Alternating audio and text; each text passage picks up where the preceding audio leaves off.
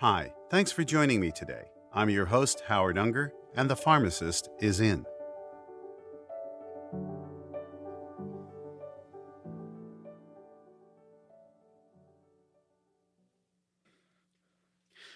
Hello, everyone, and thanks for joining me today. I hope everybody's well. Today, we're going to be discussing two of probably the most prescribed medications, the ACE inhibitors, and the ARBs, ARBs. Both of these groups are related, but work in different ways. But first, let's talk again about high blood pressure and what we know about it so that we can understand how these medications work. We know the heart is the pump of the body. We know the heart has to contract to pump blood and fluid through the blood vessels and circulate throughout the body and return to the heart. We also know that there is a normal range of blood pressure that's created when the heart contracts and pushes that blood and fluid through the blood vessels. High blood pressure generally occurs when those blood vessels are narrowed. Now, that can be caused by lifestyle, that can be caused by a number of different factors. But what occurs here is the workload of the heart increases, and what occurs is the heart now has to contract more forcefully, thereby generating greater amounts of pressure to force the same amount of fluid and blood through the heart into those narrowed blood vessels. So, the heart has to now contract more forcefully, greater amount of workload, greater amount of pressure to push the blood and fluid through those narrowed blood vessels. That's what we consider high blood pressure. So let's talk first about the group ACE inhibitors.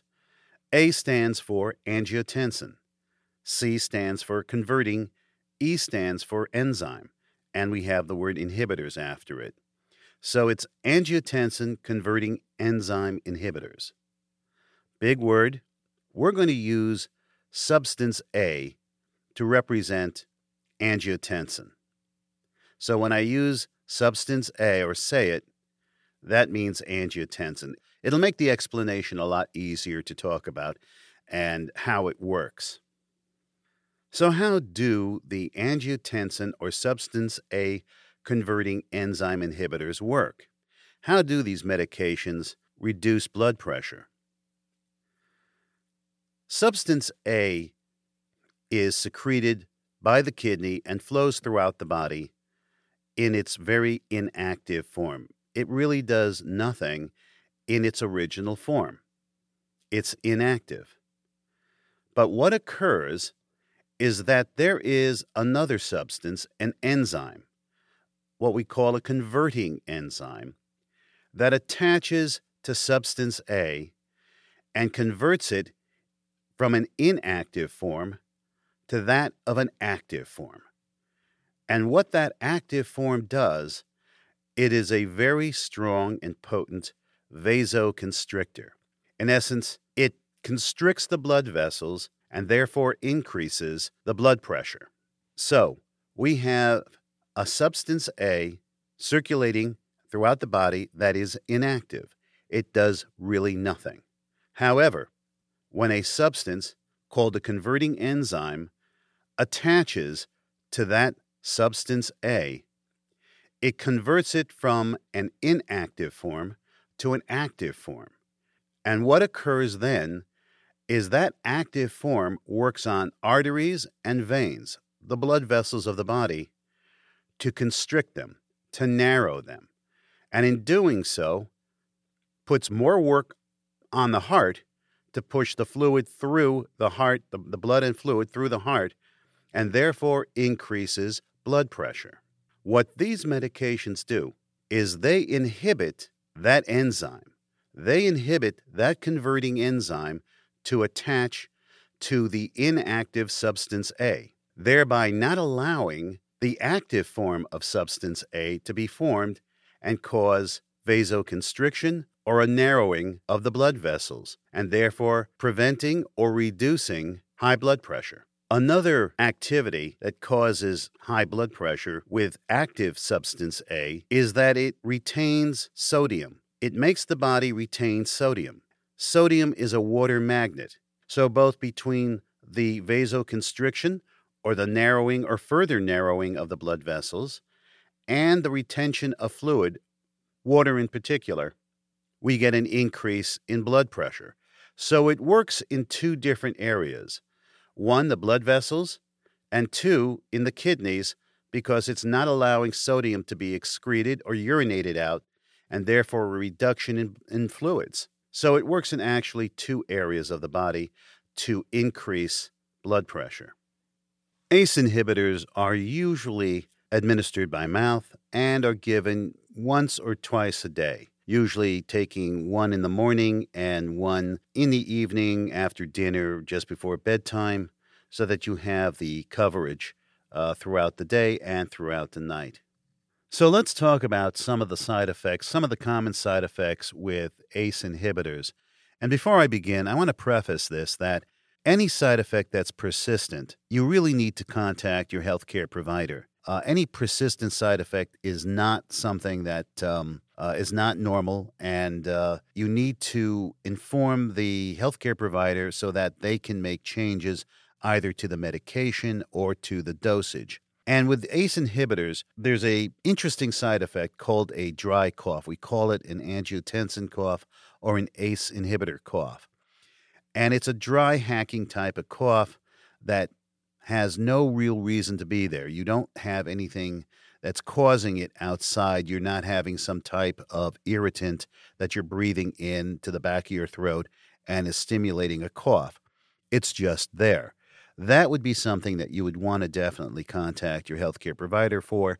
They may want to change the medication to another medication or a different class of medication. Fatigue, dizziness, these are also side effects. And again, fatigue and dizziness may be transient. They may not be persistent. But if you continually find yourself persistently fatigued, or you find yourself having serious dizziness or a number of bouts of dizziness, it's definitely important that you contact your healthcare provider. They may want to change the dosage or the medication, the dosage strength for that medication to reduce that. Headaches may occur. Again, they usually sometimes are transient, but if it's persistent, that's another side effect you want to contact your healthcare provider. Also, a loss of taste. That would be definitely something I would call my healthcare provider about, specifically somebody who likes food, like myself. You don't want to have a loss of taste. Now, in terms of drug interactions, taking other medications, nonsteroidal anti-inflammatory drugs, okay, what we call NSAIDs. Now, these are the ibuprofens of the world, the naproxens of the world. You have, the trade names are Advil and Motrin and Aleve. They will, if you take it chronically, they will cause a decrease in the effectiveness of the ACE inhibitors. So if you're taking something for example, arthritis, and you're constantly taking the nonsteroidal anti-inflammatory drugs such as naproxen, such as ibuprofen or naproxen, naproxen being naproxen, those can reduce the the effectiveness of ACE inhibitors. Taking an occasional dose is not going to have a problem, but chronically using them, that could affect the effectiveness of this high blood pressure medication. So let's talk about how ARBs, angiotensin receptor blockers, work. And I want you to keep in mind, get a visualization of a big parking lot with cars parked in every space except one.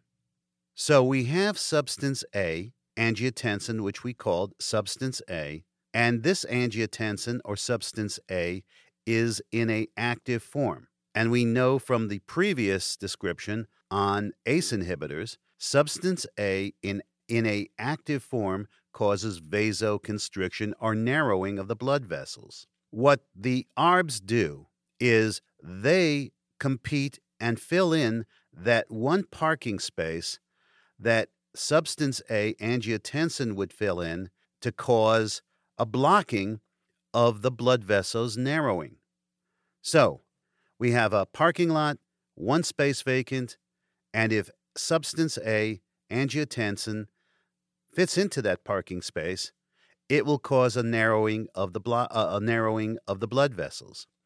This medicine goes and fills that space up, so it prevents substance A, angiotensin, from going in there and affecting that blood vessel.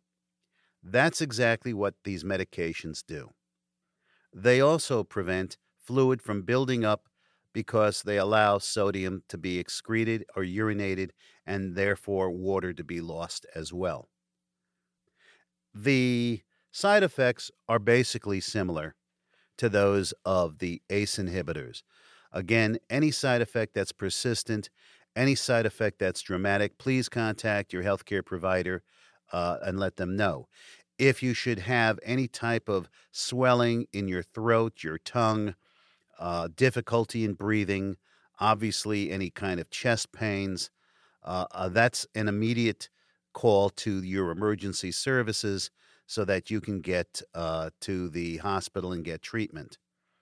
Another point here is if you are pregnant, thinking on becoming pregnant or breastfeeding, and you have been placed on these medications, you need to make sure that all your healthcare providers know and discuss this with them.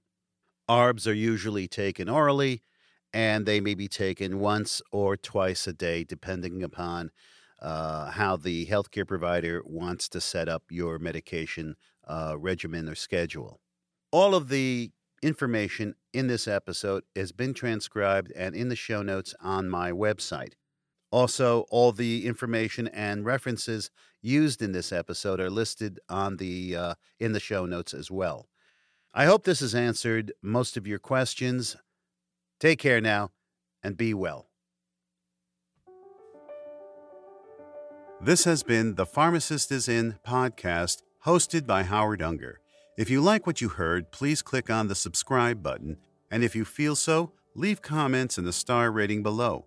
It really helps the podcast in gaining greater exposure to larger audiences, and why not? This is important information.